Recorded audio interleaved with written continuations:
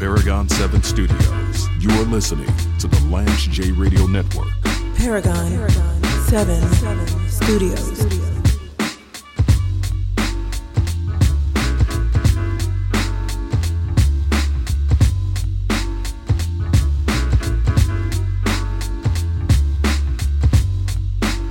I knew that times were rough.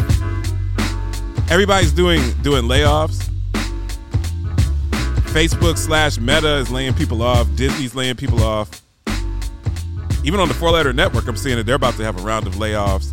Google Alphabet's laying people off. Amazon. Which I feel like Amazon, everywhere you go, there's a huge Amazon center. I never thought that they would have layoffs. They're laying people off. But I thought that Foot Locker and Champs, the enterprise, I thought that Foot Locker was impregnable. I never thought that Foot Locker would be laying people off and closing stores. I thought that the commodities of Air Jordans and Penny Hardaway shoes and Foamposites and Bo Jacksons and Deion Sanders and Ken Griffey Jr.'s and LeBron James sneakers, I thought that they were completely impregnable and above what was going on in the economy, and I was obviously misinformed. You're listening to the Paragon of Broadcasting Excellence, the Lance J Radio Network, coming to you live from Nashville, Tennessee. I'm your host, the one and only James Lewis III. It's always a pleasure to be with you on the airwaves, whether you're listening on any of our radio affiliates nationwide or listening to Lance J Plus, where I podcast every single segment of the show. So I'm reading from CNN.com.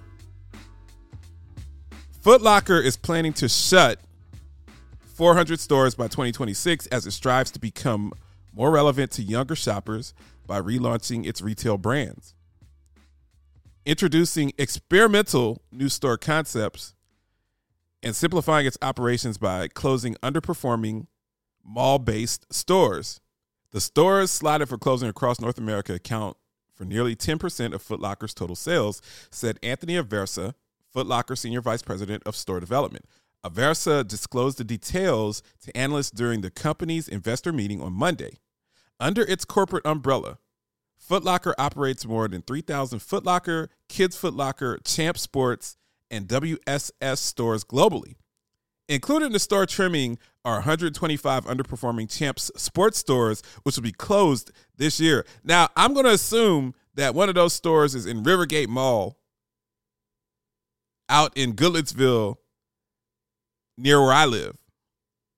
Because every time I go to Rivergate Mall and I go into that Champ store or that Foot Locker store, I'm going there looking for a pair of slides, a pair of sneakers, anything. A pair of gym shoes for my wife. And anytime I go in there, I was there maybe a month ago, I was looking for a pair of Jordan slides just to wear at the airport, around the house. And I was like, do you guys have anything in size 13 in the slides? And the lady literally laughed at me. Like, man, we don't got nothing past the 9.5. What type of short people or people with small feet, if 9.5 is your ceiling, who are you selling to? Am I at the Kids Foot Locker? So I can never find a decent pair of shoes at that Champs, and it's that specific Champs. And Rivergate Mall has like 19 shoe stores, and I can't find a size 13 in anything. That's kind of my rant for today.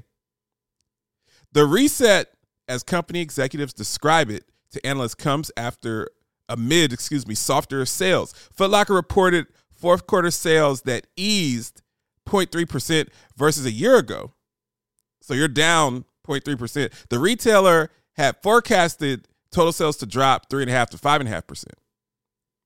So returns were not as bad as they hoped, but still losing money. The new store concept and selling strategy called the Lace Up will focus on specific segments of sneaker shoppers.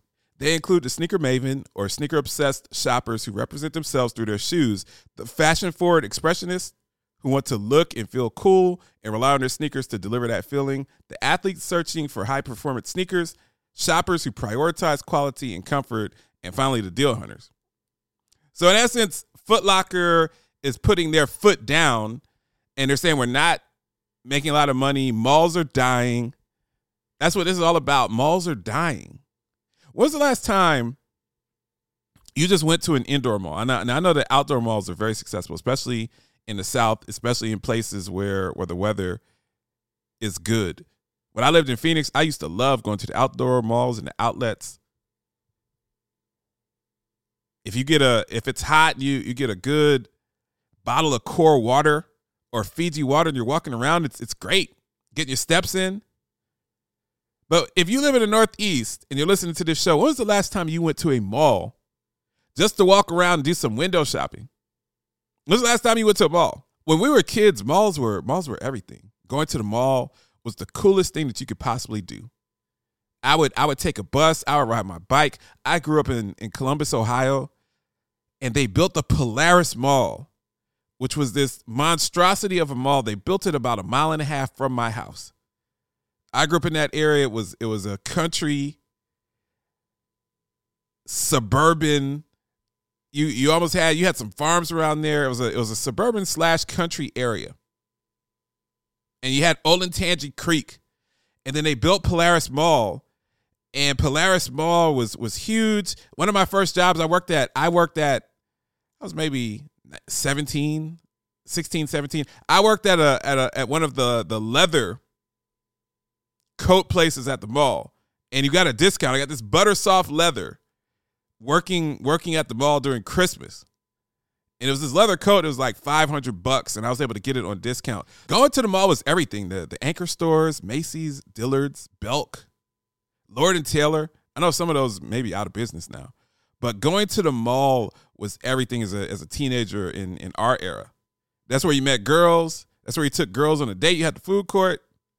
You get anything you want to eat for $7. It's just not the same now. Malls are dead. I buy all my clothes online. I know what my size is. I know what works. I know what doesn't work. If I have to go to a major outlet, I go to the Polo outlet. But I'm not walking around the mall. I remember there was this mall called City Center in downtown Columbus. It was this indoor mall, and it had these underground tunnels and all of those things. That thing died. Like, it was skateboarders were using it. They were using it as a skateboard ramp. Malls are just not relevant anymore. Foot Locker is trying not to become Blockbuster. They're trying to be Netflix. They're trying to find, they're going to go to a kiosk model. They're going to go to more of an internet-based model. And you go after the true sneakerheads. You go after people that buy Vans and some of these other offshoot brands that are maybe smaller, don't require as much inventory as you do with the Air Jordans and the Foamposites. And they're just going a different direction. And I think it's the smart thing to do. Shopping trends have changed. I think we learned a lot during the pandemic about shopping trends. And that's why Google and Facebook and Instagram and Disney, everybody's laying off, because during the pandemic, what we saw, the economy in many ways was stimulated because people were at home. They were twiddling their thumbs. People that did have money, people that didn't lose their jobs, they're trading online. They're getting into Forex. They're getting into Bitcoin and all of that stuff. But people were buying stuff at home. People were proofing their house to be able to communicate with the outside world, and investing in webcams and investing in cameras and investing in the ability to produce their own shows and podcasts and stuff like that. Once things get back to normal, it's back to the grind. People don't have that free time on their hands. When you're locked down as a country for 3 months, no sports, American ingenuity, you're going to find a way to have entertainment. We're just back at status quo, and the money's not there anymore, and thus the subsequent layoffs. But I never thought that Foot Locker would be a part of the layoff panorama. That in many ways is the door closing on my childhood. Paragon 7 Studios. Paragon 7 Studios.